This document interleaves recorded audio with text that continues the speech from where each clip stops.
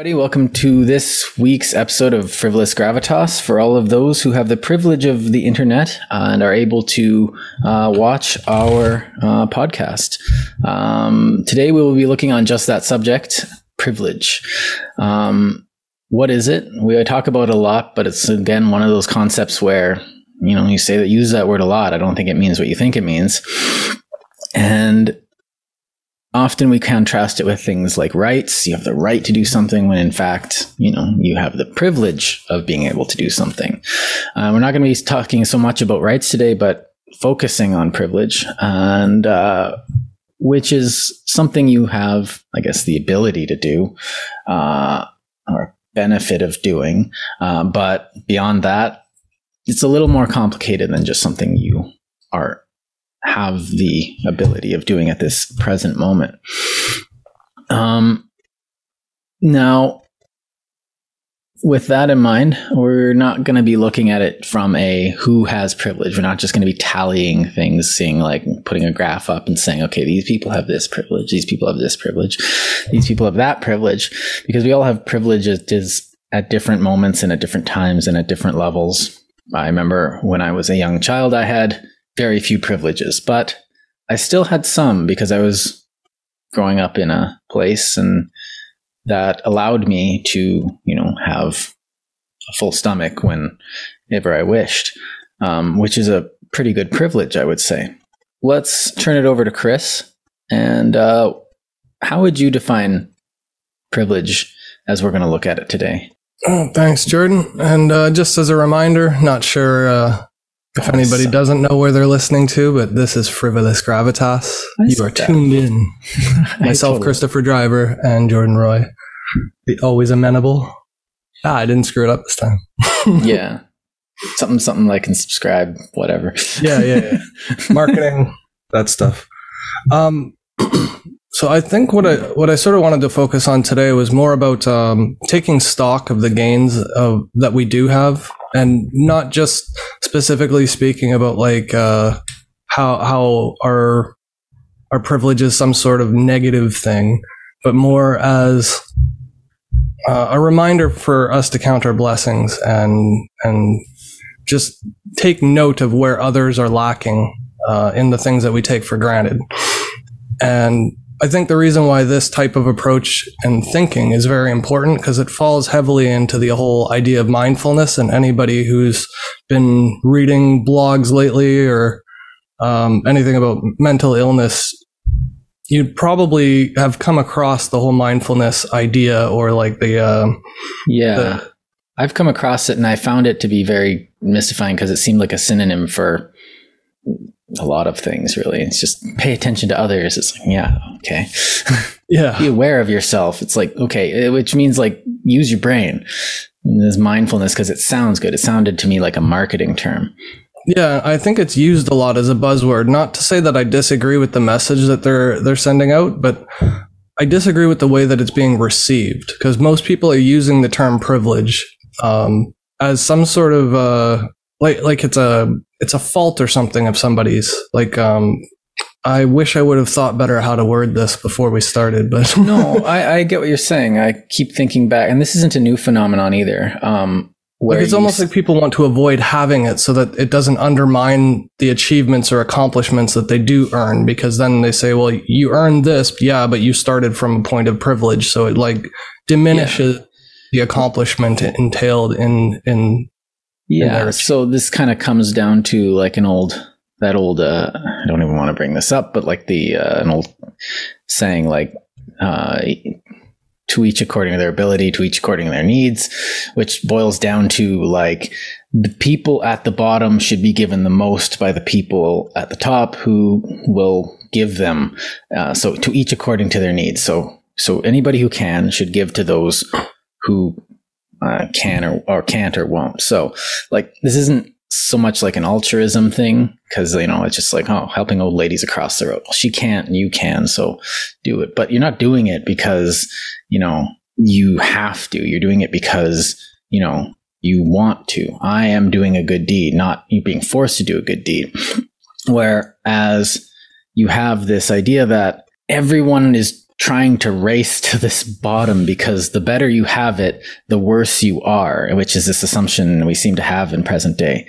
But it's kind of dumb. And I kind of remember an old Kurt Vonnegut book where he goes into the future and everyone's being handicapped if they have it well. And so everyone's trying to have as little privilege as possible. You know, oh, I'm attractive, so I have to wear a mask. Oh, I'm tall, so, you know, I have to walk on my knees. Oh, I'm really good at math, so I have to... that to me is very dystopian, because it's almost like if you're a good artist, you should hide your art from the world. And that's like the opposite of what you should do if you're an artist. Right. You know what I mean? Or if you have something to say and you're articulate, to silence yourself so you don't make other people feel uncomfortable basically wastes your gift. Like you're doing the opposite of what you should be doing with the thing that you have and that you're given. And a person that dances well can dance well. And they share that. Well, they have the ability. Why can't other people? Why can't we let other people dance well? It's like, well, I can't dance well. I can dance okay, but I can't dance like, you know, like those people in the ballet do. And they dance for themselves, yes, but then they also dance. Their dancing also creates beauty in the world and enriches the rest of our lives. Mm-hmm. So their privilege, their ability to enact and use their talents and use their skills enriches the rest of us. So that's why I'm thinking that this race to the bottom of who can be the most, because in society we've seen definitely whoever has the most or the least privilege has the most moral authority in an argument. I remember in school you have people saying stuff like, oh, well, you can't say that because you're white. You can't say this because you're this. And I would just, well, you're just a straight white man. And I just say like, I'm bi. Whether or not it's true doesn't matter because, you know, who are they to ask you? You're infringing on my rights or whatever. And so I just gave myself more moral authority by making myself perceived as less privileged. And to me, that's such a waste of energy, and it defeats the purpose, right? Because then you're sort of diluting the pool of people who actually have an issue with that type of thing. And I'm not saying you're doing it. I'm saying they're doing it by forcing it upon you, to making it beneficial to you to use that vice or device in your own interests. Mm-hmm. But I think what that's saying is supposed to be telling us about to those who have the least receive the most, or whatever that quote is that you use. That's a good one too. I was trying to paraphrase the one that very you biblical. Started off with, but the point of that, I think, is not to force people to do things, and it's not to make people feel guilty for having things. The point of it is to say, if it's really easy for me to do something and it's hard for somebody else is going to be having an easier time doing something that's difficult for me to do. So that's the whole idea of our markets episode on synergies. That's the point. The point is to do what's easy for you and do it for other people so that they can do what's easy for them for you. And with that, everybody does better. Everybody is richer that way. Right. And we talked a bit about specialization. You had mentioned specialization is for ants. It's for insects, yeah. Yeah, for insects, yeah. I mean, it's not 100% perfectly absolute, but it's a quotable. Like it's just playful, right? It's not a fact. It's an ideal. Like the quote itself is it's something to work towards. Like it's not something like humans aren't supposed to be specialists, blah blah blah. No. You don't have to be a specialist. Exactly. It's highly efficient to specialize so that you can do the most good with your time and your labor and your input of effort. But it's not mandatory or required upon people to do everything for themselves. It's just that you're able to. You should exploit that ability. The fact that you're human is a privilege. You can do more than a dog. You can when objects are occluded, you can process visual stimuli better than any computer can, just because our brains have evolved to be more efficient and optimized at it. That's a privilege of our biology. We didn't cause that. I didn't grow up and make myself a better speaker. You know, I was born with a tongue, and I was born in a country that supported free education, and I had parents who encouraged me to voice myself. And this is a good spot, I think, to detail the difference between a right and a privilege, because you have the ability to speak. Mhm. You have the right to use that ability. You have the ability to walk. Now, with that, you don't have the right to speak well. You have the privilege to speak well if you hone your skills. It's the same thing. You have the privilege to run in the Olympics if you have the best legs in the world and work your butt off. Yeah. Legs off. If your legs work better than mine, you can outrun me. Privilege. So when I say right, at least when I'm saying it, it's something that is inherent to you. So you are alive. You have the right to be alive, because if you are not alive, rights and privileges don't make any sense. Yeah. It would be absurd to think otherwise. You have the right to be around people. You have the privilege to be around people at certain times and at certain places, but you have the right to, exist in the same space as other people. You can't not do that sometimes. So rights are things that are inherent to your existence, whether it be from God or just the way nature made us, doesn't matter. Either of those explanations work just as well.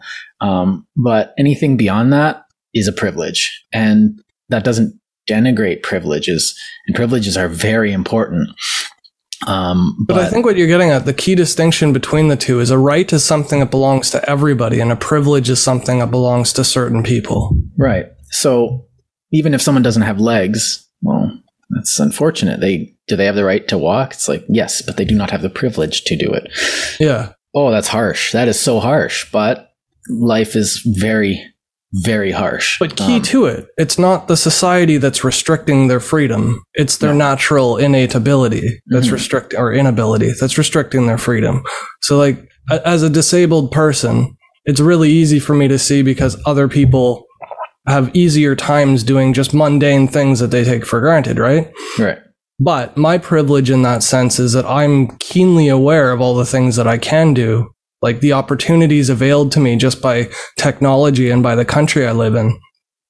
And those types of privileges are oft overlooked because of this whole public shaming, or like social credit or moral authority, or, all these isms that we keep throwing at things, and the guilt trips, and the pressure that we instill upon other people for the terrible, heinous crime of having something good. Yeah. There's something really, really cynical about that. And I mean that in the worst possible way, to want to stifle your own ability or accomplishment based on nothing other than the lack of ability, effort, or accomplishment of others. We should be encouraging each other to accomplish, regardless of. And yeah, some of us, well, and the tragedy in that is that some of us will not have any privileges in our life, and there's very little we can do about that. Although there are some that have the privilege to grant privileges to others. I'm looking at you, guy who invented the transistor. There's an absolute tragedy inherent in this. Let's consider the internet then to start, because that's where we are. We live on the internet here. Yes.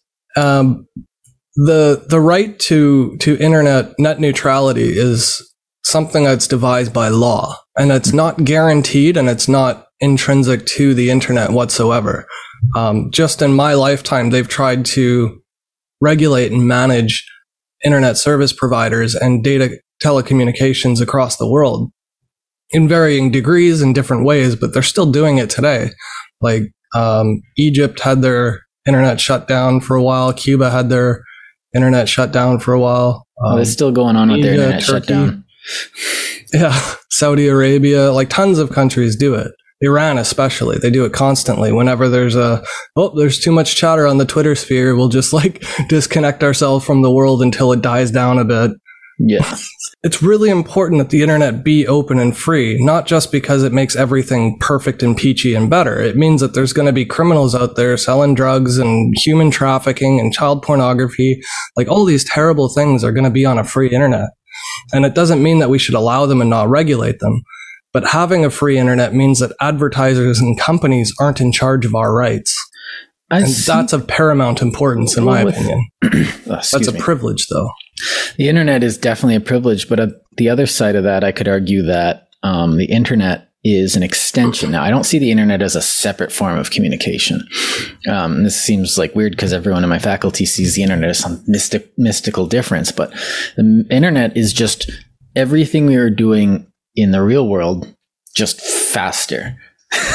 And that, like, human trafficking and pornography and all those terrible things you could do, minus literal murder, because, they're 3 states away or on the other side of Canada, although you could probably hire someone, happens on the internet too. And it needs a different type, like the things that we've learned work in the real world and sometimes don't do very well.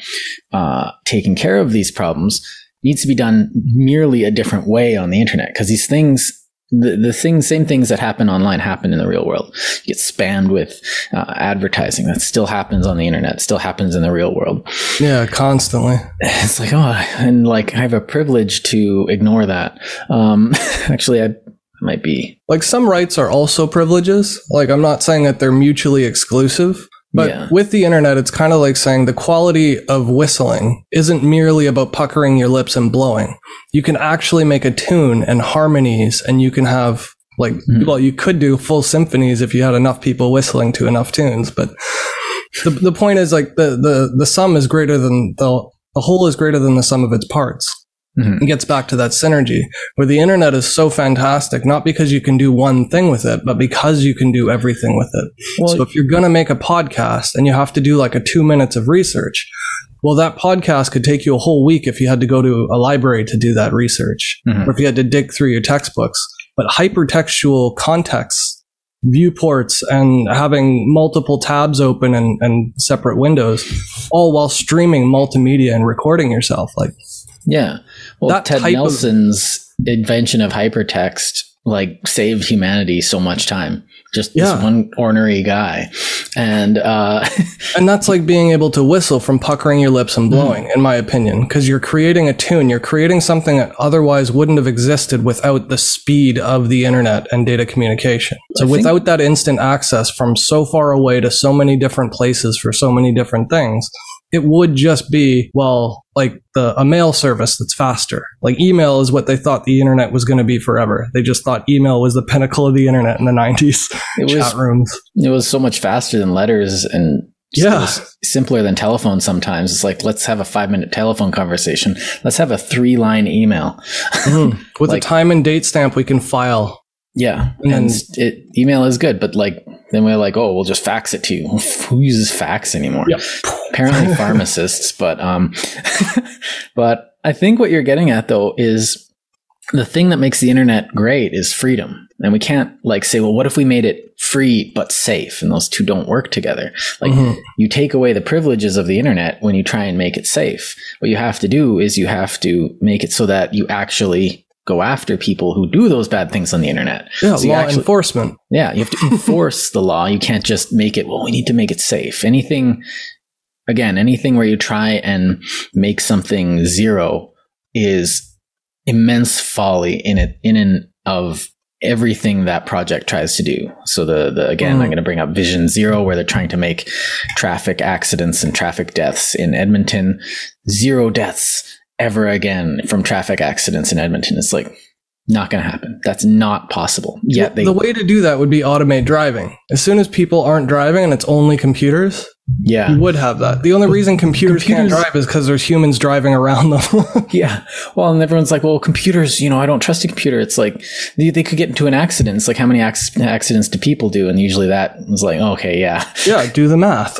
Yeah. And that usually actually, I'm surprised that argument actually works, because a lot of people appeal to their own emotion and go like, oh, no, I still don't like it. And it's just like, okay, 1 is better than 30,000. But it's fair not to like something. I have no problem with that argument. I can't argue it because it's a personal preference. It's just you could also outlaw cars. Yeah.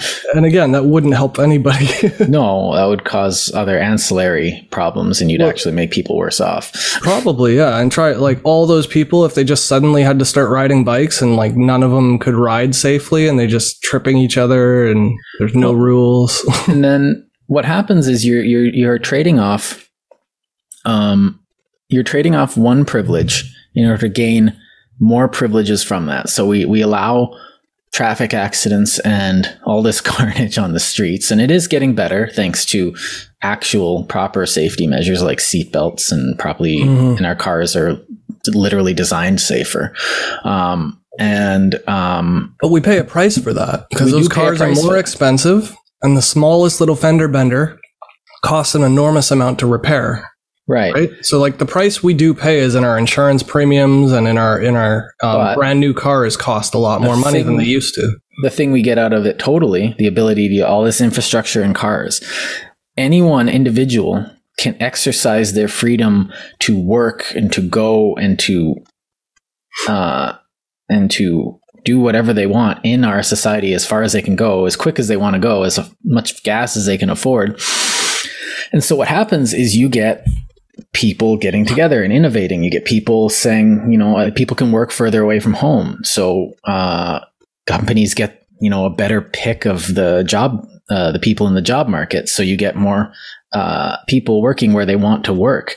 You get people being able to get things faster. So a restaurant runs out of food. Oh, Jordan, go take your car. We'll pay your gas. Go. We need go get this now. Go. We're running out of this. That actually happened on multiple occasions. Yeah. And so now we expect restaurants to be, fully stocked. And now we have this privilege of restaurants just always having food and liquor that we want on hand when we want it. And so we've gained so much, and from risking traffic accidents all the time. And we put up with drunk driving. Well, we don't put up with it, but we allow the reality of its existence in order for the privileges that having these vehicles allow us in society. And honestly, it's like, okay, these things, they kind of suck, but they're really good. And it comes down to quality of life, basically. For the greatest number of people, you've got this huge increase, this massive increase in quality of life across the board to everybody, whether that's in prosperity, community, and being able to like meet up with your family, where people used to travel and there would be a risk of them dying from like a 3-week travel across the country. You know what I mean? Like, and it's safer than horses used to be, because you can control the engine. If you can't control the engine and it gets spooked and it runs into a crowd of people and your carriage is huge, well, or somebody carjacks you got like locks and you can speed away. Like on a horse, somebody could just throw you off or kneecap your horse and then you're stumped. And the other thing this does is that it forces us to think, okay, this is good, but what can we do better? And then now we have a baseline for innovation from here. And we're starting to think of like, well, people don't need to drive from Calgary to Edmonton. What if we had high-speed rail? Okay, people drive, but what if we had electric cars? Okay, people drive, but what if we made it so that, I don't know, tubes like in Futurama? That'd be pretty cool. But then people I like the freedom, the privilege that my car gives me, because the privilege that my car gives me is I can go wherever I want, as far as my wallet can sustain me. And that means I could go to Winnipeg, which I just did, and I saw my family and friends, which was great because I had the privilege from my work that me and my wife put in, and the car that someone in Japan designed, and someone in America invented, and someone in maybe Alberta mined the oil. I don't care what you think about that. Thanks to all of you. You have given me the privilege of seeing my family, which I haven't seen in a year and a half. So, and that is so valuable, and we overlook it. And during the pandemic, we noticed it became like abundantly clear to us how much air travel has been just simple for so many years. We never even considered like how much engineering and cooperation goes in towards having effective route maps, or what do they call that? Routing? Yeah. Like planning all of their different, like the airlines have to plan obviously all of their trips. So complicated. It's insanely complicated. And then there's air traffic control, and then there's maintenance, and then there's the fuel requirements. Well, you wouldn't be able to do America any of that without computers. They have a different diesel jet fuel standard or whatever. Yeah. We need one that can melt steel beams. but but Yikes. but Taking stock of all that stuff is really important because, like, in an age where depression is epidemic, it's often these types of things that people are overlooking in their depressions. You know what I mean? So it actually affects like our mental health even by not acknowledging what we have as a good thing. Rather than being ashamed of it, we should be proud of it and make use of it in the best possible way.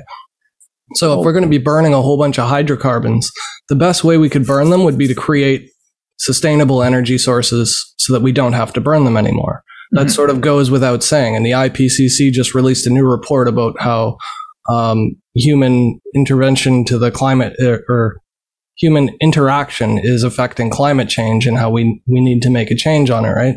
We knew that. Oh man, IPCC. Yeah, we've known it for so many years. But it's like our hubris of thinking, oh, that time will never come, or it's so far away, or I'm just one person, I can't do it. It's like all these defeatist attitudes come from this expectation that like they deserve the airline ticket, they deserve their trip to Disneyland, and they did nothing to create the system that helps them or that enables them. And it also, this attitude, I think, also comes from the expectation that others do for them and they don't do for themselves. So like, I don't, like the butcher cuts up their meat so they can have a nicely, all they have to do is put it in the pan. You don't have to, you could buy half a pig from the butcher and cut it up yourself. And drag it home with like a big blood smear down the road. Yeah, it's in newspaper.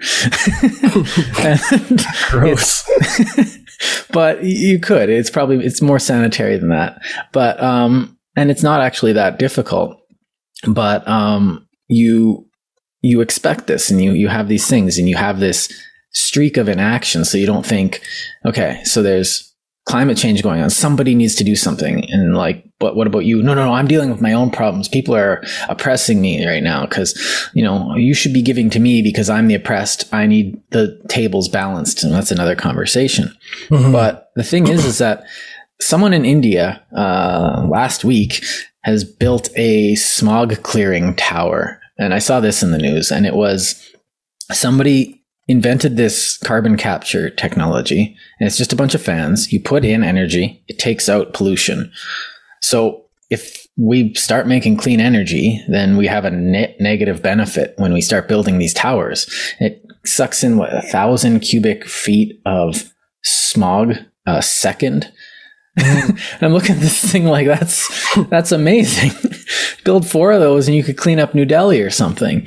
And the interesting thing is it exposes deeper problems too, right? So it's like even once you've got the smog clearing machine, they say, well, then you need energy to power it. And they say, oh, well, India's got the biggest solar power plants, like some of the biggest ones in the world, which is phenomenal. But then you go like, oh, well, now we have to mine more rare earth minerals so that we can extract them to make solar panels. And then the solar panels that get set up also need to be cleaned, and they need to be covered, and they need to be like, you can't do this. It's like build fusion powered dummies. But Indians found another solution to another problem. They had these aquifers that were evaporating too quickly, so the water wouldn't get all the way downstream to the farms and towns that needed it. Right. So they put the solar panels over the aquifers so that the water wouldn't evaporate so quick. And then you've got access to water to clean your panels, and you're protecting the water from evaporating prematurely.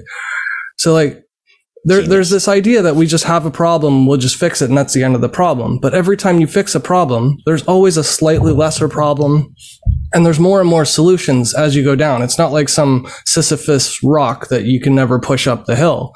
It's actually progress. That's what progressive means. It means you are further ahead today in incremental steps than you were yesterday. Everyone poo-poos hydrocarbons, but like burning gasoline is better than burning forests down to make the same amount of stuff. Like we were, again, I bring up the thing of the Vikings where the Vikings deforested Scandinavia in order to build all their Viking ships. The fuel society. Yeah. It's like, and like burning poop and trees is inefficient. So gasoline's more efficient. Coal was more efficient.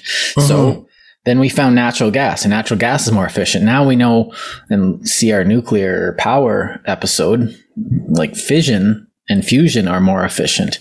And then we have like orders of magnitude. Yeah. Like we're finding these solutions that aren't just marginally better. They're like enormously more beneficial to all people, not just the people who extract it and sell it. There was like black hole technology, which would fuel the entire planet. It's still theoretical, but the fact that we have the idea means that people are sitting there thinking of solutions to problems that we've created. And it's like, well, there's always a new problem. It's like, there's always going to be a new problem. You move into your dream house and now you have to clean a basement and mow the lawn. And it should be invigorating. Like we should say like, we put this problem aside. We may have 3 more problems now, but these are 3 problems we weren't even looking at before. Like food isn't an issue in Canada. And that's amazing because for all of human history, food has been your primary motivator from the moment you wake up in the morning to the time you go to bed. You're planning for the next day, the next week, the next season, the next harvest, because you die without food. And hoping that the earth provides it for you is stressful. You can open your tap in most Canadian cities and drink the water straight from the tap without any repercussions. That's weird. It is weird. And I'm like, I have this weird problem where I'm having trouble gaining weight, and everyone looks at me like, I can't believe you have this, how dare you? I'm so envious. It's like, well, it's just a different problem. But like that fact that we have that problem instead of my problem en masse is generally a good sign that we have all this privilege to eat. Like you have a right to eat, period, I guess. But that would just be like craft dinner or bread. Like, well, that's the right to life. Privilege is that's merely the right to be alive. You have the right to simply be alive. Like that's Locke's number 1. There's no point to having rights if everyone's dead. Yeah. But the privilege comes in our access to nutritious food. I need truffles on my pancakes. Being able to walk into a store and pull things off the shelf that came from across the world just because they taste good, or just because you want to try something, or just because, you got a vitamin or nutrient deficiency and you need it to sustain yourself. You have access to it. And that's phenomenal. Like truly, truly phenomenal that we don't even think twice of our access to food anymore. Just like with the internet and with education. Yeah. So like we have a good education system, and what do? Is they try and start cutting costs to it rather than improving it because they think it's good enough already. And it's the exact opposite of what we should be doing. With the privilege of education, we should be more aware of how useful and vital education is, and we should be making it more pronounced. Yeah, and I don't think we should be like, I agree. And I feel like a lot of people are like, oh, education is a right. It's like, no, it is definitely a privilege. Definitely a privilege. That doesn't make it anything less. That doesn't denigrate it, but we need to be calling it what it is. And the thing is that we can't, I'm still not for like enslaving the teachers to a system.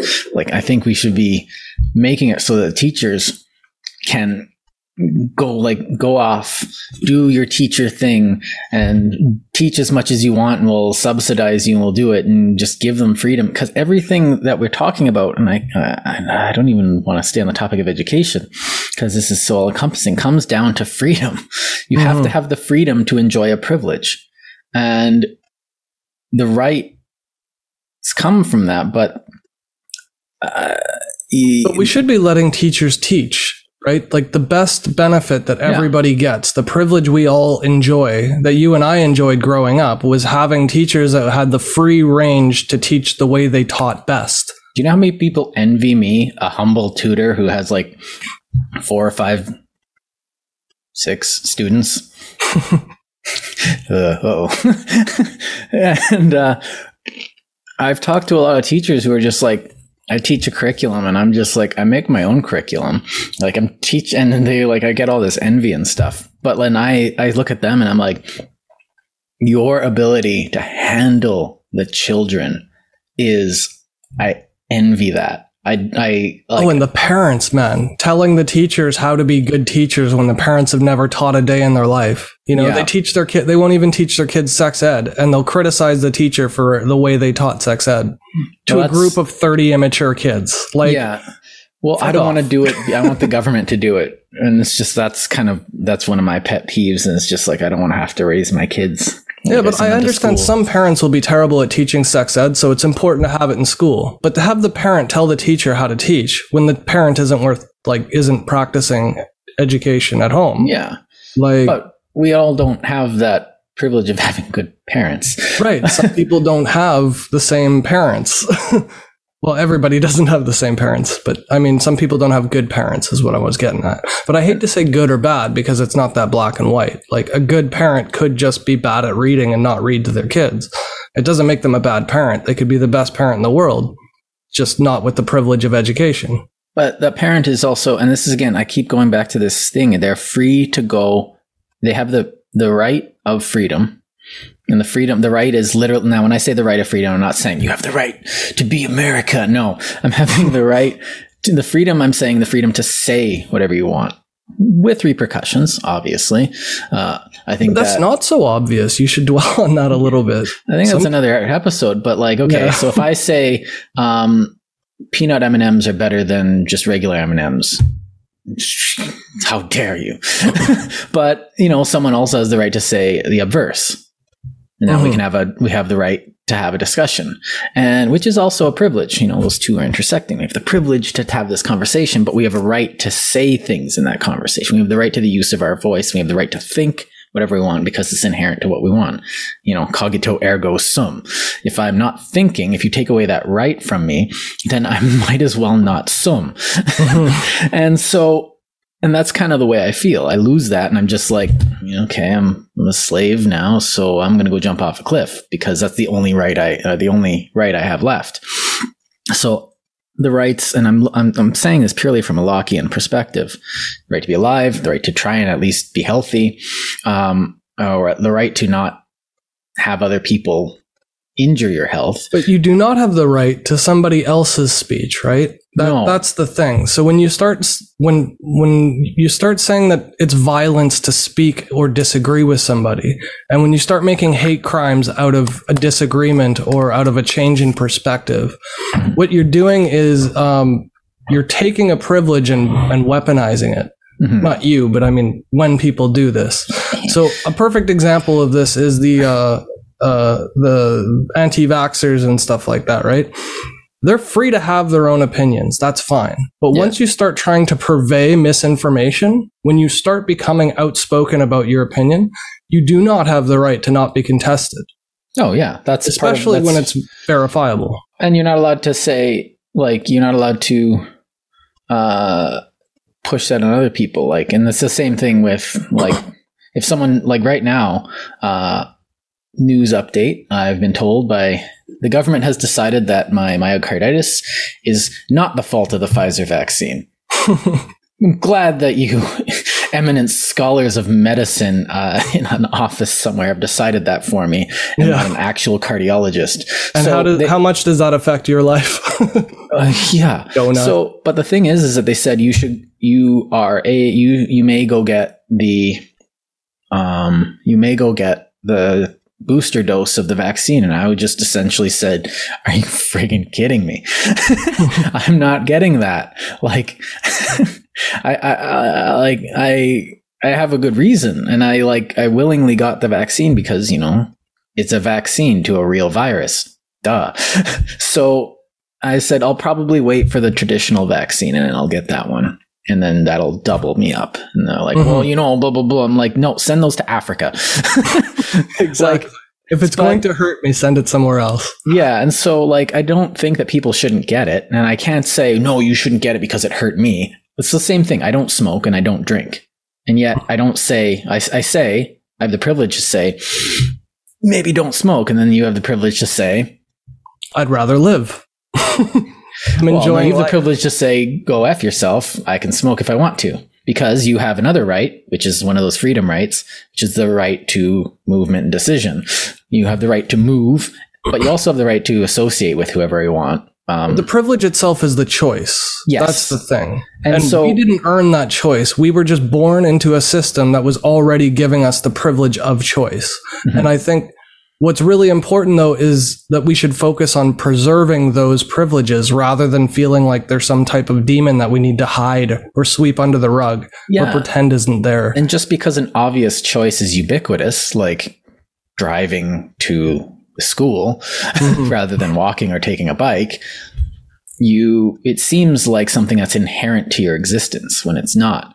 And I think maybe this is why I go out into the bush and suffer for a couple weeks every year. Besides the fact that there's just so much numinous out there that I like, and it just kind of feels good to come out of there. Trample big hills. Yeah, I conquer them. And it makes it say, oh, you feel so much smaller. It's like, no, it makes me feel bigger. Part of something bigger too. Yeah. I'm more than but at the same time, I come back knowing it's less like I don't hear the news. It's not my right to, I don't have to, focus on all these things. And I find out what is my right, what are my rights and what are my privileges.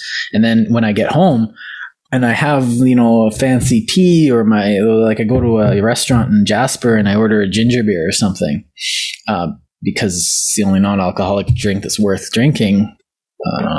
Non-alcoholic beer is trash. That's my opinion. It's my privilege to say that to you. I wouldn't feed it to a pig. And so I have the privilege to have all these luxuries, and have someone teach me rock climbing and stuff like that, because I sat in the bush and ate dehydrated food and lugged all this stuff up a hill. And, but that in itself was a privilege to exist like that. Now, if society collapsed and I had to live like that as a result of that, then that's a bit different. And there's a quality of life aspect that comes back into play about dealing with nature, like being involved in that type of, putting yourself in that type of an environment and extricating yourself from like the hustle and bustle of urbanization. It's humbling in one way and it's empowering in another way. Yeah. You know what I mean? Like it enriches your life in a deeper sense than the actual activity itself. Mm-hmm. But to not be able to acknowledge a privilege because it's some type of like shame, what you'd have to do in the process of that is diminish the value of the quality that you gain from that experience by saying like you didn't fully earn it.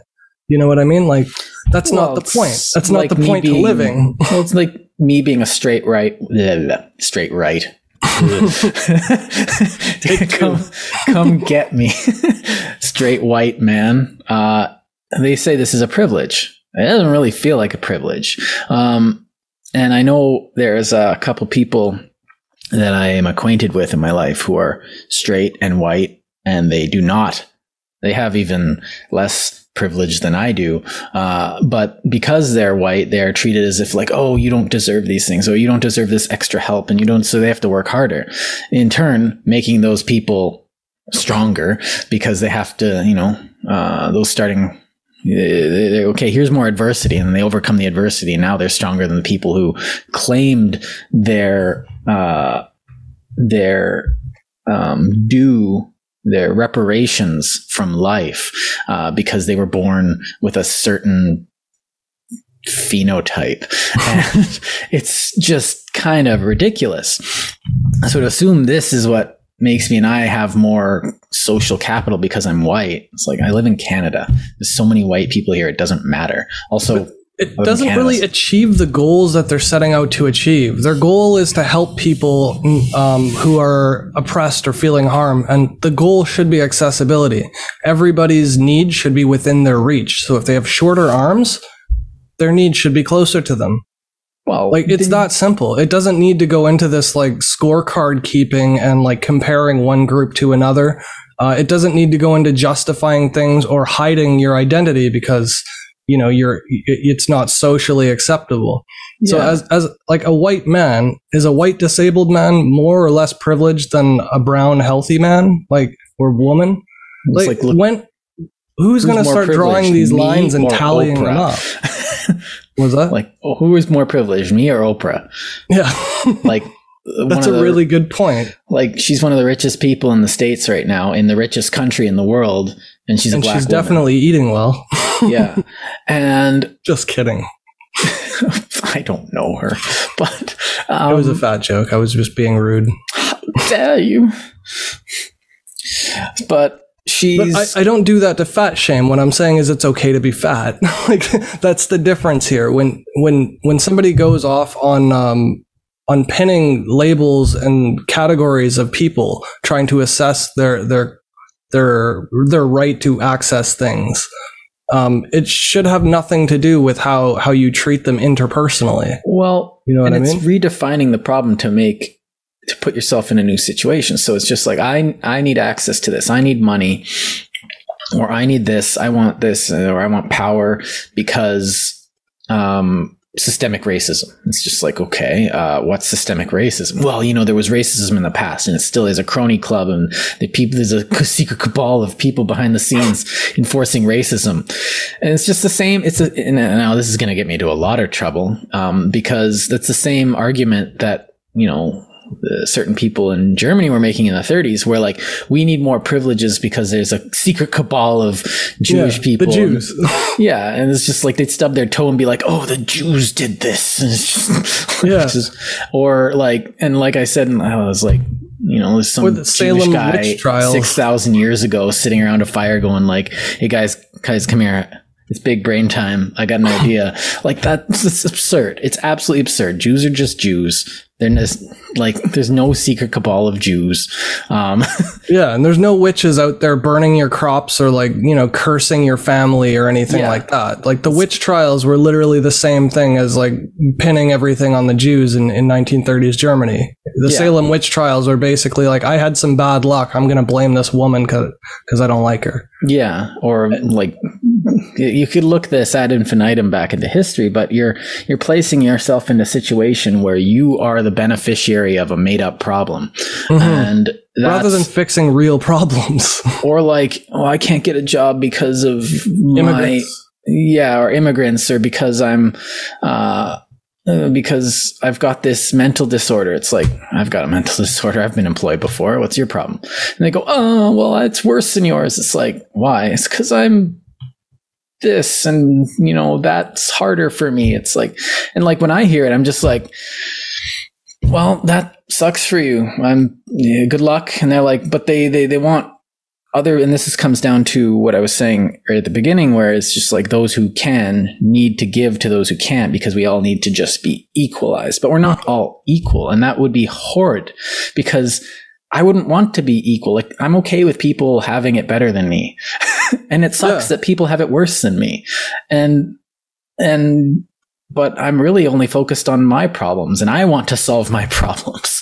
I don't want someone to come on and be like, oh, here's some money. Oh, thanks for the money. Now I can do the thing. And this comes to one of the points I've been trying to get at for a while, but I'm having trouble segueing it.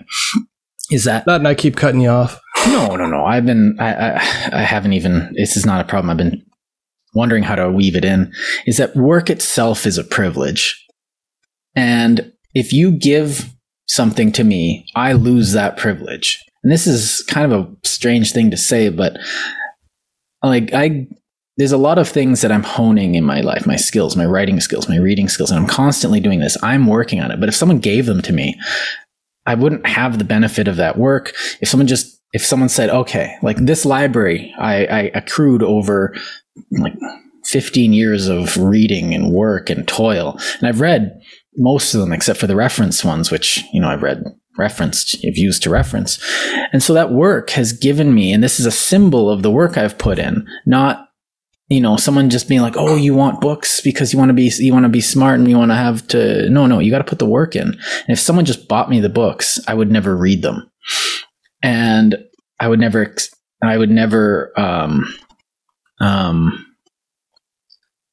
appreciate the thing I put in.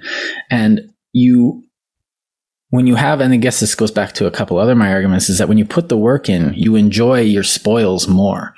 And that's psychologically true. Like that's true amongst almost every single person with a brain, because that's just how we function. Yeah. The IKEA effect. I built this. Yeah, exactly. That's exactly it, actually.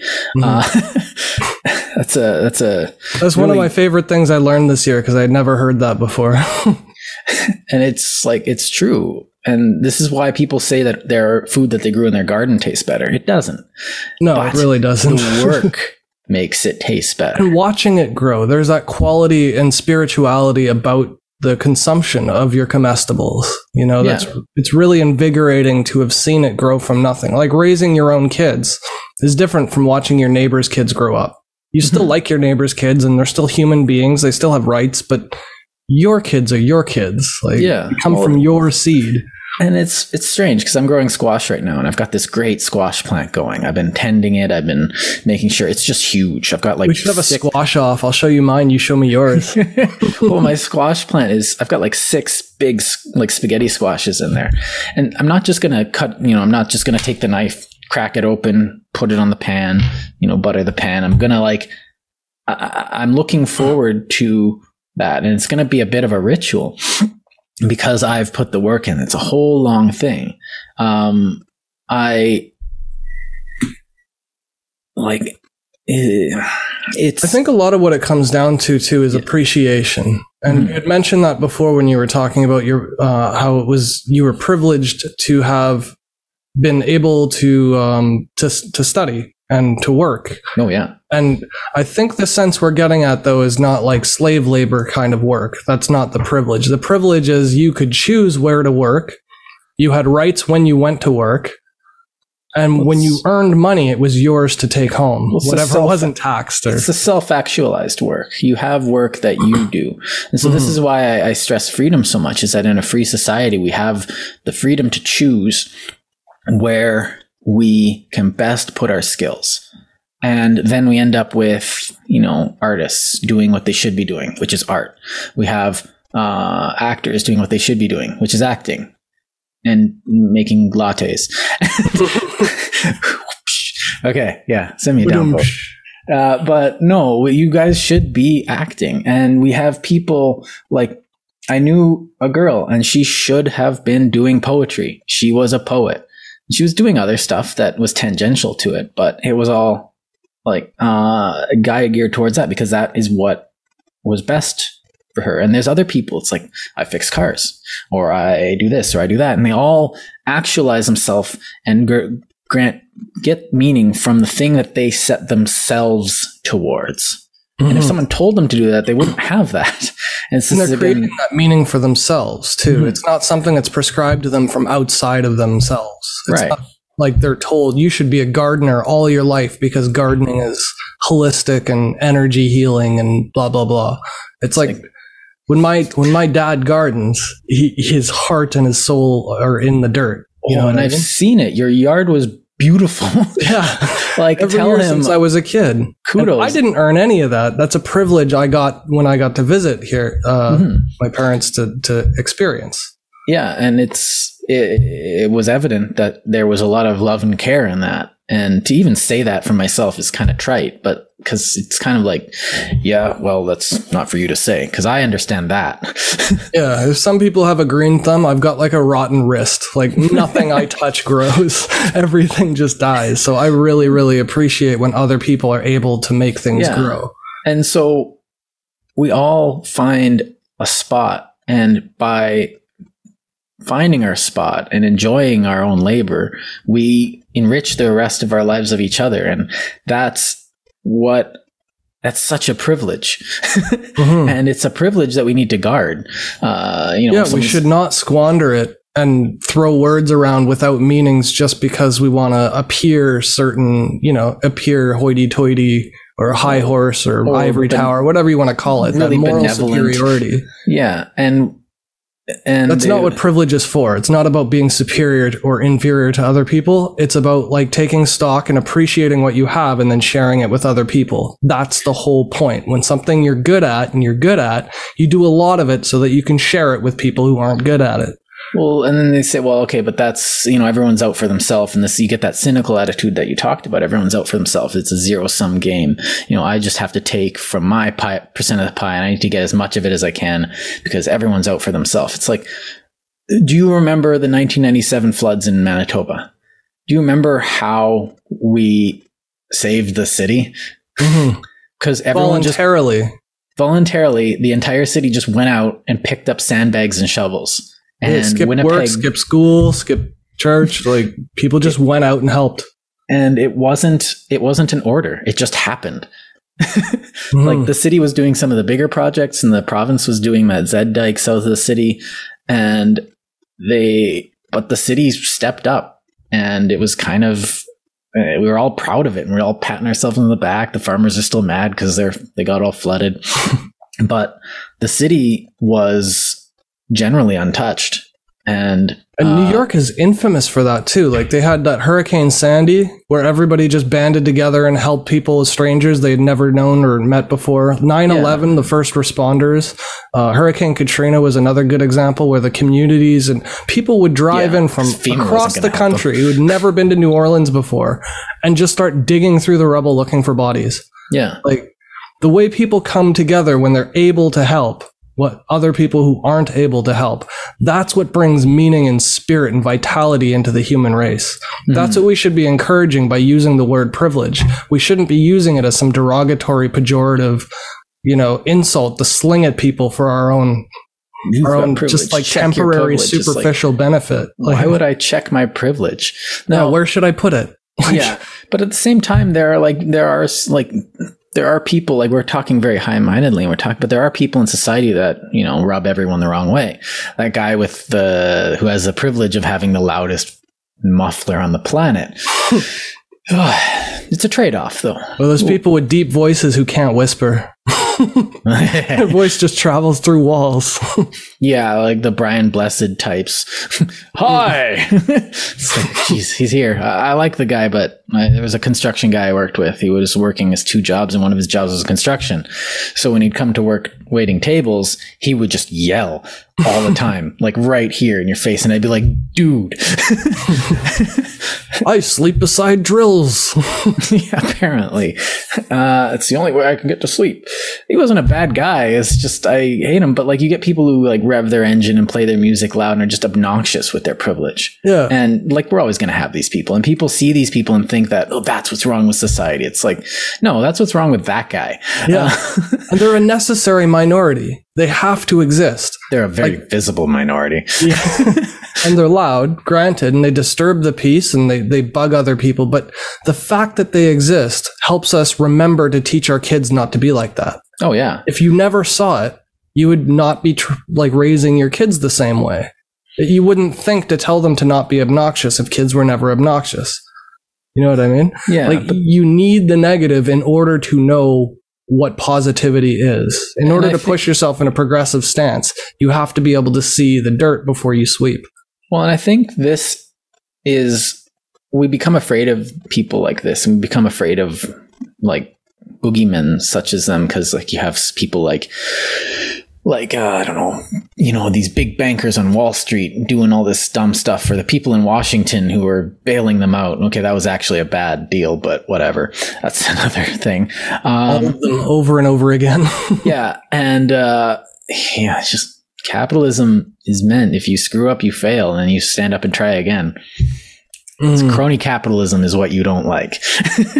But the monopolies and like corruption. So you see these, and then you see these boogeymen, and you personify them as just this guy who looks like me, except a bit older.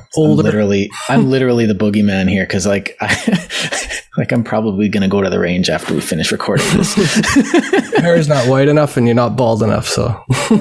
Well, no, I have enough privilege to have a full head of hair. No, there you go. Which actually my wife complains about, because she's like, you have so much hair, because I have this privilege to have this thick hair that my barber hates. Oh no. Thick hair. No. But like it doesn't ruin a relationship. She doesn't like think because you have this better hair, you are better off and I can't have this, and this is point of contention. It doesn't destroy anything. It's actually more of a joke. But when you actually take these things that other people have and become bitter about them, then you start to look for boogeymen. Oh, there's a corporate terrorists ruining our system, and it's just like House of Cards. It's like, that was a good show, but it was a bit of hyperbole. Yeah, and you can fix it because we have the privilege of elections. Yeah. I mean, people are choosing not to vote based on their best interests and are voting on popularity contests, and they want to be in the winning side. But seems to be right. Well, you have the privilege to research your candidates and ask them directly. Just because you don't doesn't mean, you don't execute your privilege doesn't mean that you don't have it. So, and to accuse other people of having too much privilege because they do execute their rights, like, or what their gifts basically is what I'm getting at. Their blessings. But like, if you're endowed with something naturally and you choose not to use it, to use that against another person who chooses to use it, like, you should be revering them for using their gifts and talents. Mm-hmm. You should be promoting and encouraging them to do more of that, rather than using privilege as some sort of stone to throw at people to knock them down. Look, I can't go and talk to my thing because I'm afraid of talking to people. I have social anxiety. But then you say, instead of saying, okay, I have social anxiety, I can't talk to people, you look at people who don't have it or overcome it. I have social anxiety. I don't like going out and talking to people or making phone calls. I hate emails because I got 10 bad emails a day for 3 months once. And every time I get an email, I get this, but I still answer my emails and I still have my email up all the time to deal with this. So I found ways to deal with it. And I look to people that have overcome this and see them as not as he's inherently has this, but someone whose behavior I can learn from or admire. You can't have heroes because they'll all fail you. It's like, I don't admire everything about a person. I'm not like, people aren't Jesus. We should definitely have a episode on heroes.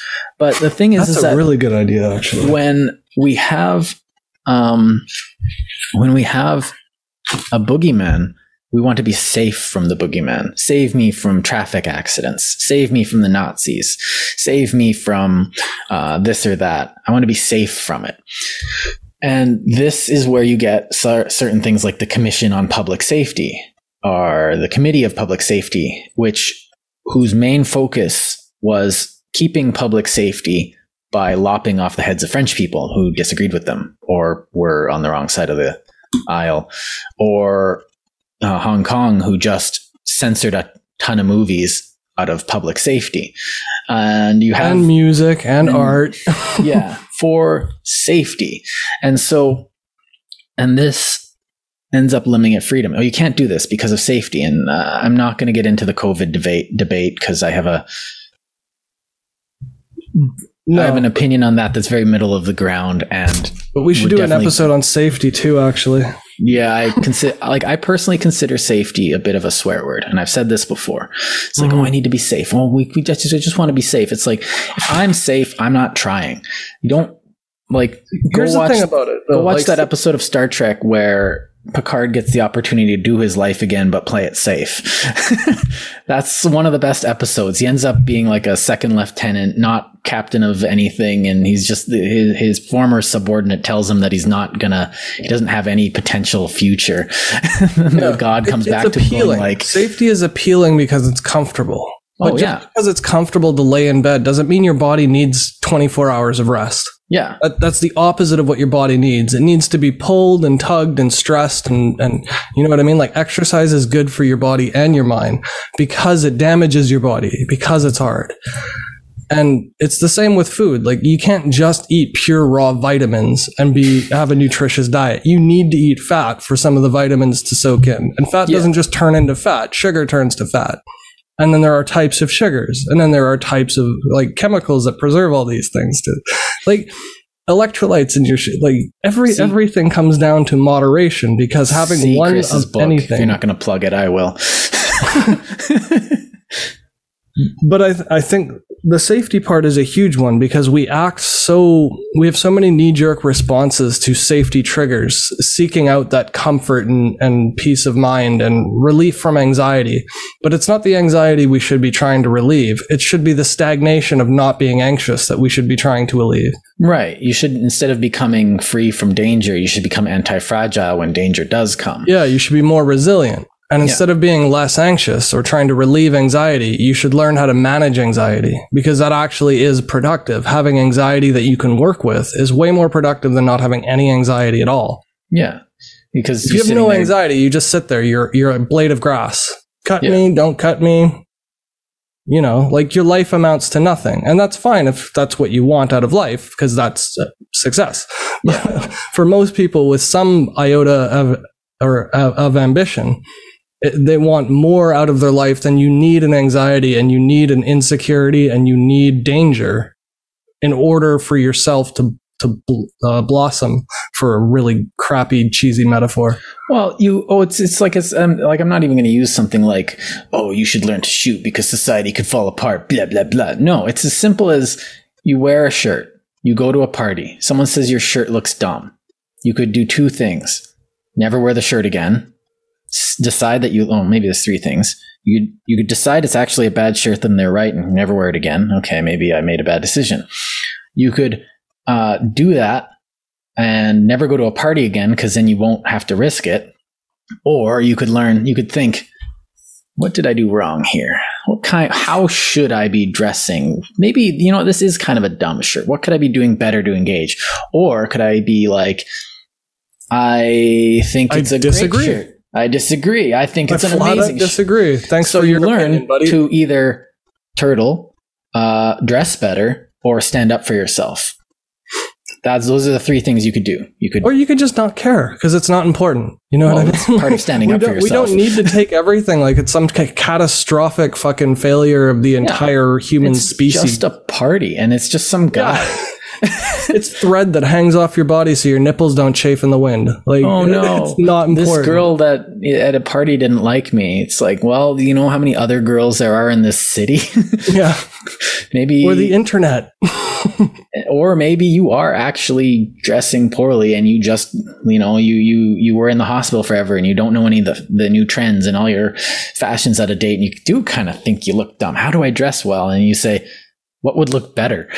Yeah, maybe you learn something. Yeah. Heaven forbid you learn something from confrontation rather than just cowering and running away and screaming for help. They didn't like my personal choices, and this is the other thing. You say you think you have the privilege that you are always right. And this is one of the things that bugs me. It's like, well, I've made a choice and therefore that choice should be respected by everyone else. It's like, I should be able to wear, there were people in high school that would just wear pajamas all day. They just happened to be the ones that also were taking drugs all the time, but, which had nothing to do with it. But no, of course not. They just expected everyone to put up with it. And I guess they didn't care, which I guess I can respect. But at the same time, to some extent, it was a bit of a faux pas.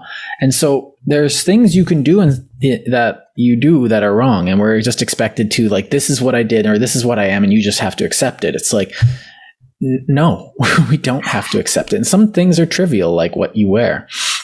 But some things aren't, like yelling at people in a restaurant. That's a social faux pas. They're just doing their job. Like, it's just a hamburger. They didn't, like, they're exhausted and they're making minimum wage. Like, just leave them alone. They are not happy to serve you.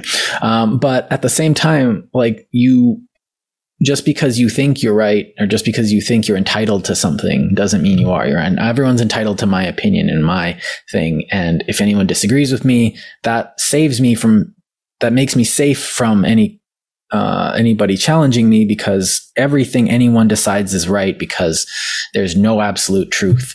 And that's the thing. I'm not entitled to safety from other people's opinions. If you believe something and you have the right to say it, I'm not entitled to the safety of not hearing it.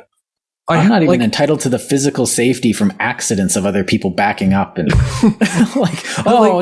someone backs up, I fall down the stairs and hurt my leg. It's like, he didn't see me. I'm not exactly the tallest guy in the planet. So, like, can I actually hate that guy? Well, the pain says hate that guy. But then I go back up. It's like, dude, this really hurts, but, like, I'll forgive you if you help me up. And like, intent matters to some extent. And that comes down to, like, the interpretation and things, though. Mm-hmm. And I think where privilege gets thrown askew is people's interpretation of the word privilege. Yeah. And that's what we're sort of trying to drill home with all the examples and the repetition, is because it's not just a few people here and there. This is the only way the word is used these days. It's misused in the sense that privilege is some kind of derogatory attribution of a person's character. And that's a flat out misuse of the word. Like, actually, we usually start by definition of terms. We didn't do that this time. I gave a very, very poor, brief definition. But, like, I noticed when we were trying to look it up, the reason why I was mentioning this is because, like, I was going to I was going to quote the definition that we found, and then I realized that this is one of those words that I never know how to spell because I never use it, and I avoid using it because of how people misuse it. And I hate that about language.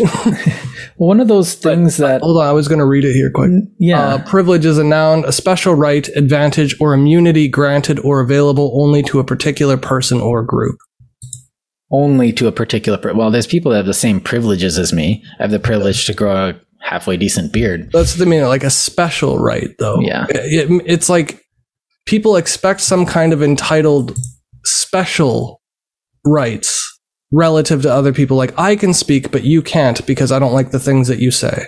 That type of thing really, really bothers me. But what we don't take stock of are the privileges that we got from like our war vets fighting for our freedom and for democracy. And the fact that like other countries had to have revolutions and like horrible, horrible civil wars just so Canada could never have one. It's pretty nice. How many not countries have never had a civil war? Fascist country. I really like that. Well, Canada had a civil war. It was kind of lame compared to the one to the south. Yeah, it's not really the same as like Syria or you know. And like we want our own province. No. Okay, well, we're going to fight with you. Oh, and then the war ended and they gave them their own province. It's just like, okay. Yeah, and then it's like, hey, you want your province to be part of our... Okay. Yeah, it was literally, let us join Canada. No. It was a weird civil war. For any Americans watching, just look up Louis Riel. It's a wild ride. But like, and it's really Canadian. Like, it's silly. It's stupid silly. Yeah. And there's some like really interesting individuals on both sides. If you actually are interested, there's a graphic novel by Chester Brown that really tells the story the most accessibly. Anyway, nice. So you mentioned privilege was kind of this derogatory term, and you see this like in school where like my wife had to go for like privilege training and bias stuff, which is absolutely offensive on every level because they make them like, who has the most privilege, step forward. Yeah. And then like they place everyone with their privilege. And it's like, look at these people that you have to help.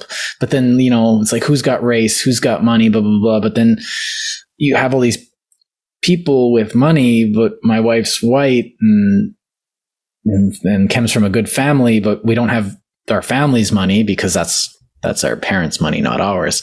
And yeah, they're different people. Yeah. And so we like our privilege is the privileges that we fought for, like not like with guns and stuff, but with our effort and our studying and our stuff. And that is absolutely offensive to just be given a value based on some arbitrary thing which changes day by day because, you know, 5 years ago it was all racial, but now it's all sexual, which is none of anybody's business. I'm sorry.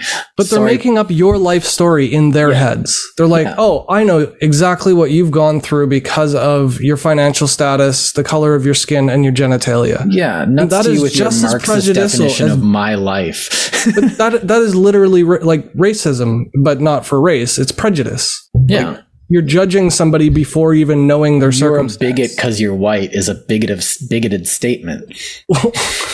It is bigoted. It's just, and they're doing it to stop bigotry. That's what's just mind-blowing to me. Right. The only reason they're doing this is to prevent the thing they're causing. Like, let that sink in. It's just insane. And that's why I say earlier is that it's just an excuse to attain power and privilege because you're just redefining a problem in order to gain privileges. And so because truth doesn't matter, apparently, then you can just say, oh, I want this without having to work for it, just like you said. And that's the ugly irony of it, is they're using privilege as a weapon so that they can give themselves more privilege out of it. Like what they're trying to do by saying like hypothetically, I'm a black woman and you're a white man. You know, I should have a hand up to help me out because you had so many handouts just being white and male. Fine, let's help people who are disadvantaged. Why don't we just ignore the color of their skin and their gender? Like, why do you need a privilege card in order to step up on top of somebody else who you're claiming should be stepped on because they have privilege? Yeah. Like, then you're basically just saying, now I have privilege, somebody should step on me because they're underprivileged. Like, it's just, it'll go back and forth infinitely, like mirrors on two sides of a wall. It just like bounces back and forth. The way we were describing privilege, like we dig a well. Now we have the privilege of having a well. And so they say, well, I need water. And we're like, well, I dug a well. Come and take it. No, I am the only one. I get first dibs at the well because the water on the top of the well is not the least muddy or something. And it's like, why? It's like, this is my well. You have to come to my yard. It's like, well, because I have these problems or because I live further away from the water table. It's like, what? So I have to wait for you to come in from out of town to use my well. So they want to be given what other people have gotten rather than produce something themselves. And get help to produce something. Like, it would be totally different if they said, I want to build my own well just the same as yours. Can you help me build a well? And you'd be like, well, I don't have the energy to dig it for you, but here's the instruction manual. That's literally small business investment. Like, I got this idea and I want to do it. It's a great idea. What do you think? And they're like, that's dumb. Okay. But I got this other idea. Wait, no, that second one's a great idea. Here's some money. I'm going to help you. I'm going to use my privilege to help you because I like that idea. I think I can make more money. And that's selfish. It's like, duh. It's like, you're not going to like, so here you go. Fubar.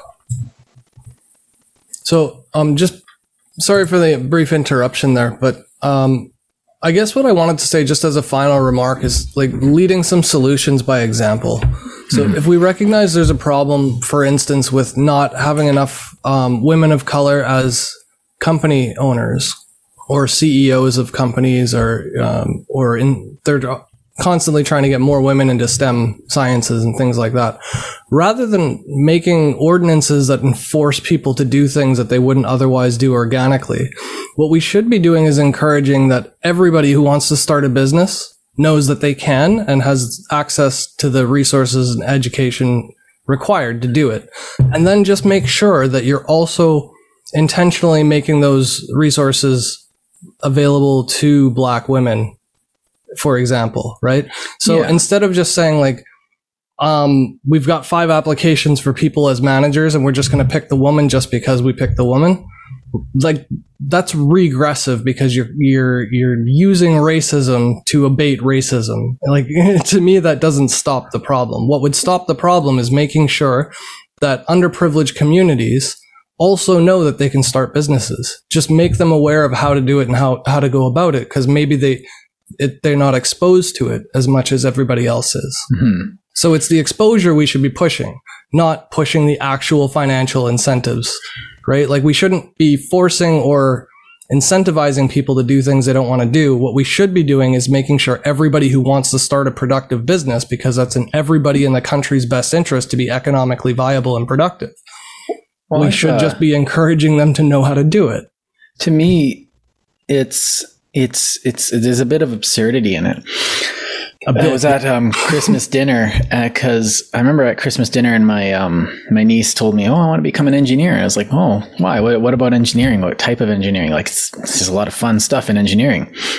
"Oh, because there's not enough women in there." I was just like, so you at once do have the privilege of going to engineering school and you're a girl. Okay. Mm. So you want to because you want to become a statistic, not because it's what you want. So there's a double layer of absurdity here. You have the privilege of doing something, not what you want, because you think that more people of your stripe should have that privilege attained. Now, a CEO is not a privilege I want.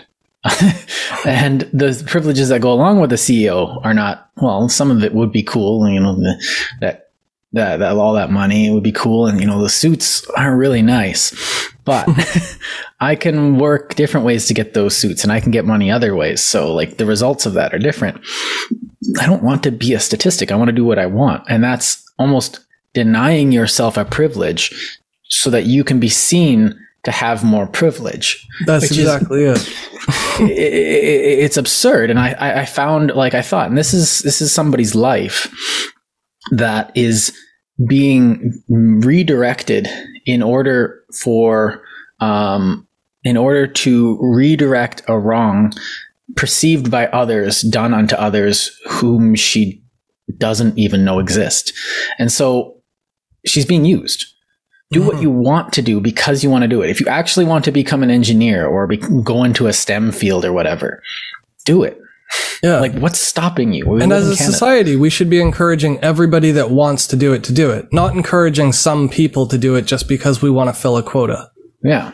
Because that doesn't help anybody. All you're doing is make work projects for people who are picking and choosing who's underprivileged enough to get more privilege. And you're sacrificing yourself and your time to people that don't care about you, even if you are a black woman or some intersectional person of high numerical victimhood. So it's... And if you feel marginalized, extend the margin. Like, do some research, publish a paper, and show people that there's a problem and how to fix it. Don't just sit there crying in a pool of your own tears like, oh, this wasn't given to me. If there's actually a barrier stopping you or preventing you from getting something that somebody without color, a white person, could get, that's the problem. It's not the problem that you can't succeed. The problem is that there's a barrier to anyone. And fixing that barrier is not about it's not about eye for an eye. You don't just take privilege from one and throw it at someone else to fix a problem. The problem is systemic. You fix the system so that the problem doesn't persist. Right. Because and the thing is that we're all individuals in this. So when you align us along these traits, it doesn't make any sense. We're all suffering with the same lack of privilege. No one understands me. It's like, of course not, because we're not telepathics. We have to actually use our words. And so fixing the system relies on all of us being the best us we can be and not just balancing the books, like you said, because if we doesn't balance. No, it's like, well, we need more women in politics. And then he's just like, well, what about Margaret Thatcher? It's like, what about Queen Victoria, the height of the British imperial oppression, like, and the longest standing or longest reigning monarch ever. Yeah. Well, not ever. I guess pharaohs probably lasted longer, but like, you can argue that Cleopatra wasn't very great for Egypt. And so, like, it doesn't matter who the sex of the person in charge. It matters whether the person in leadership is doing a good job. Like, and that's the thing, like, the last elections really bothered me, the way people were presenting Elizabeth Warren. Like, you don't have to agree with all the things she says, but when she makes a cogent argument dismissing her because she's not electable, like, that's their words, she's not electable. And they got her to support Biden based on a public appearance that they're claiming they're trying to squash, but they perpetuate it. They encourage the party base to vote in line with the white male dominant theme in order to get him elected so he can help represent women of color. Like, it's retarded. We'll just tell them something else. At least we got Kamala Harris as a VP, a woman of color. I'm like, what do you mean at least? She's a better candidate than Joe Biden, hands down. Both from policy, from her experience, from her education, for her vigor and vitality, just from being 30 years as... She can put a sentence together. Junior. Like, it's insane that we're claiming we're trying to fix it. Like, that's the party stance, is the party for the people. They're claiming their entire party stance is abolishing this type of prejudice, and they're causing the same prejudice in the process of getting him elected. And again, I got nothing against Biden for being an old white man, but I'm just saying he was electable, and somehow Elizabeth Warren and Kamala Harris weren't. And that's based on nothing but people telling you that they're not electable.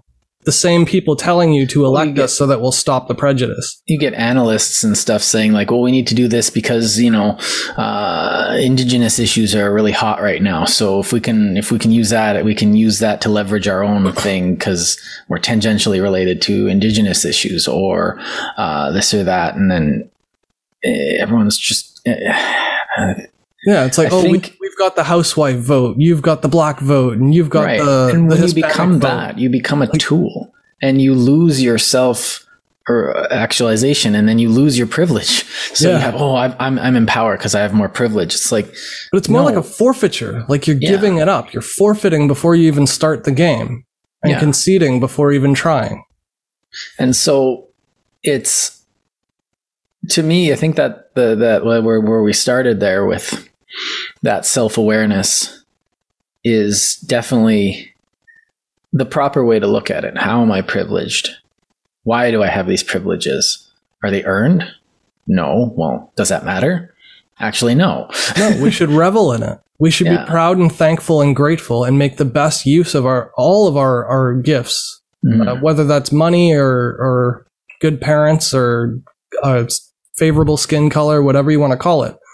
People should be able to support each other because a candle doesn't lose any power by lighting another candle. No. I think that's a really good analogy. I think it's a Buddhist thing that I butchered, but but yeah, on that note, I want to inspire people to make the change they want and like focus on objectives, the end goal that you're actually trying to achieve. Because if the methods cause the same problem to a lesser degree, you're not fixing the problem. All you're doing is changing the outcomes. And we talk a lot about equality of outcomes and equality of persons. And I mean, there are enough people that go over that in grave detail. I don't need to belabor that much, but it should be self-evident. It's just nobody stops to think about it.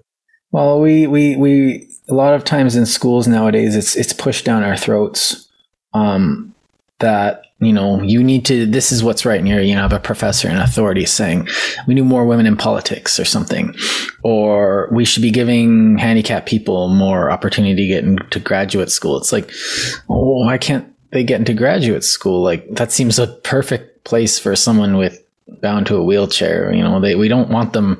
You know, we don't want them. Well, in this job, you have to lift with your legs all the time. Well, I don't have legs. Well, then you're fired. It's obviously not a good place for them. What we should be doing, though, is encouraging their minds. Yeah. We should be encouraging people with physical disabilities to be as smart leaders of people who are able. So, and I don't, but that's their choice as an individual. So when the faculty says we need more of this, you're no longer an individual. But then, you know, you get faculties telling their students, we need more women in politics. And it's just like, why? Because women are better. Why? Women are just different. They're women. Like they're people. They're people, but they're women people. So like, but they're also individuals. So what makes a woman better? Like there are female criminals, you know, right? Yeah. That's a thing. And so and they're also judged and sentenced less harshly than men. Right. Like there are prejudices on both sides. It's not just all or nothing, like men have it easier than women. Men are incarcerated and the victims of violent crimes far more often than women. Yeah. Women are victims of heinous crimes like, you know, rape and like mental abuse from spouses and and so it's bad on both sides. And it's like I have to deal with an increased rate of suicide. And like when I was a teenager, you get stuff like, you know, you get Call of the Void or something stupid like that. You're depressed out of your mind. And it's, you find something to live for. But at the same time, you want to check your premises on that. You want to make sure it's like, okay, why are women better? Why are men worse? Well, no, that man is definitely worse and that woman is definitely better. But like, that doesn't mean all women are all, it'd be different. Men have obviously failed us because, you know, look at the history of society. It's like, we got rid of feudalism for those very reasons. It wasn't men. It was the terribleness of that society that the reason we got rid of crony feudalism and, you know, just like mob Roman stuff and terrible early modern, let's just conquer because we can. Like we don't do that anymore for a reason, because it's terrible. It's not because we got rid of, there's fewer men running around. Like, and it's terrible for everybody, because even if you're benefiting from it, if you live in a world where you have to be insecure because everyone around you is suffering because of your privilege, you're not gaining from it. Even if it looks superficially like you're rich, you're not. If you have to be scared every day of your life for your things to be taken from you, you're way better off having access to all of the nice things and not needing them every day, having a private jet and using it 3 or 4 times a year, is nice, but it doesn't benefit you like being able to feed an entire city's worth of homeless people on that jet. You know what I mean? Yeah. Or like housing people. Yeah, it'll cost you money housing people, but at least when people are getting their welfare checks, you can put them to work building houses. Like they're productive. But if the infrastructure stands tall long after those payments have been made, whereas the handout that you give to people, like for reparations or for affirmative action, a handout of a job that they're not qualified to do, they'll end up having to hire another person to finish the work that's not being done. Like you're creating costs without fixing a problem, and you're just giving privilege to somebody to abate a privilege that's supposedly taken from them. Well, and this also implies that we'll be thankful. Someone who gives someone a privilege implies that, oh, thank you for giving me this privilege.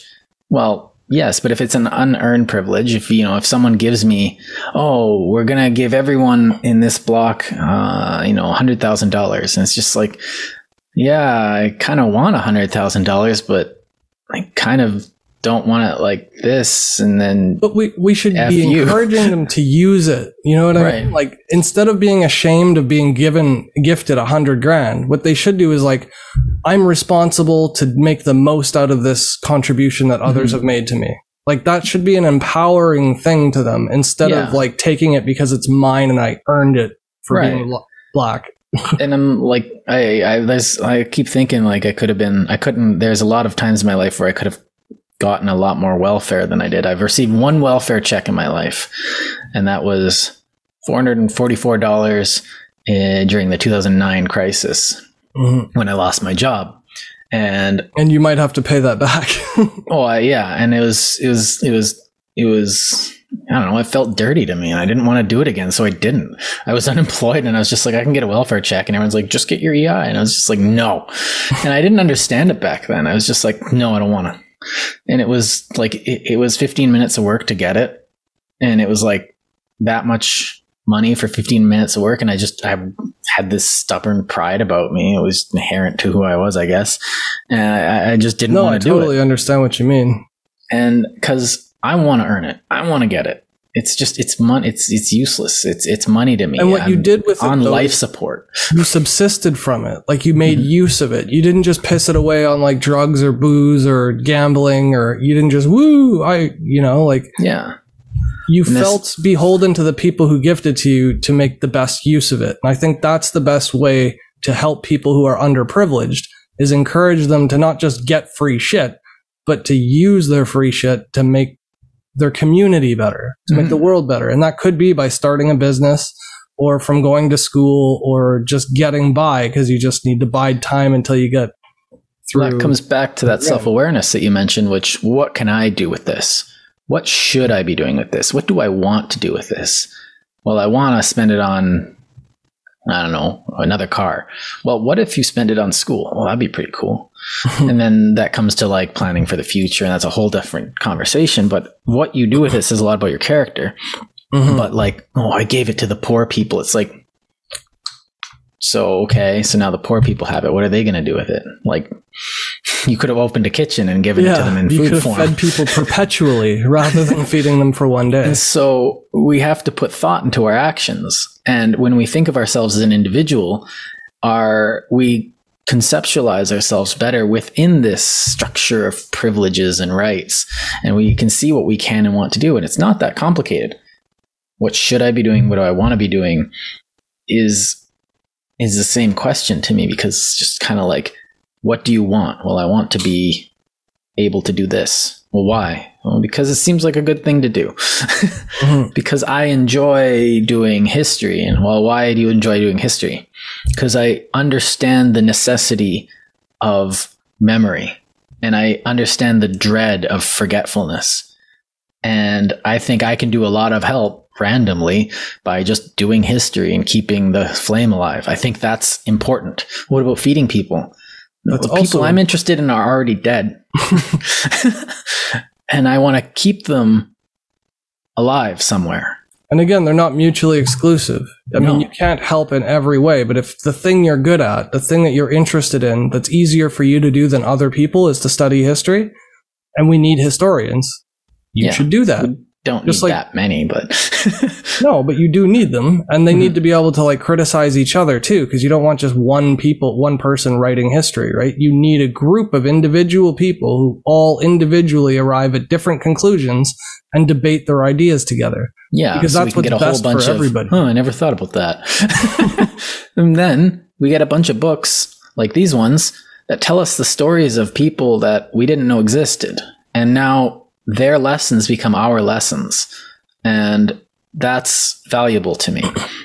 And so that's my privilege that I'm enacting onto society.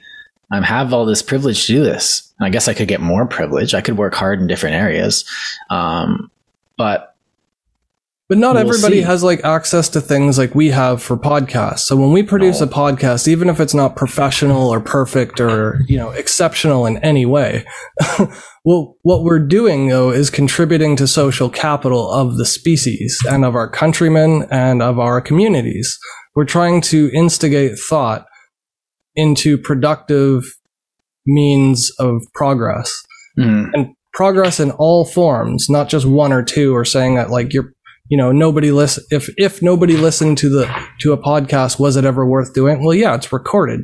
Like it's good Plus, forever. Somebody could get some benefit from it fun. after we're dead, and it's still worthwhile. It's fun, and it feels good to have produced something. And it's a learning experience. If we weren't doing this, it'd be like, it's like, well, what am I going to do today? I'm going to sit around, or I'm going to read another. Read more. Yeah, it's like, no, this is something. I'm going to produce something today, and so this is our little contribution.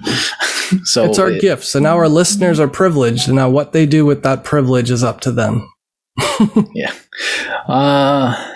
So I think we're coming up on the end. Yeah. Did you have any other final thoughts on? No, I think don't let yourself, if I have advice, don't let yourself let others define privileges for you, and your privileges aren't, use them. Yeah, that's the Don't be best a way to jerk show about that it. you actually appreciate your gifts is to use them, not to hide them or feel shame from them. Be proud of what you've been given and granted and what you're enabled to do in your life, and make the best use of that as a token of appreciation for what you've got. I think that's the best message I can relay. Yeah. Anyway, you've been listening to Frivolous Gravitas. Like, See share, you and guys subscribe. next week. Not perfect, but we're doing our best. Bye, guys. Bye.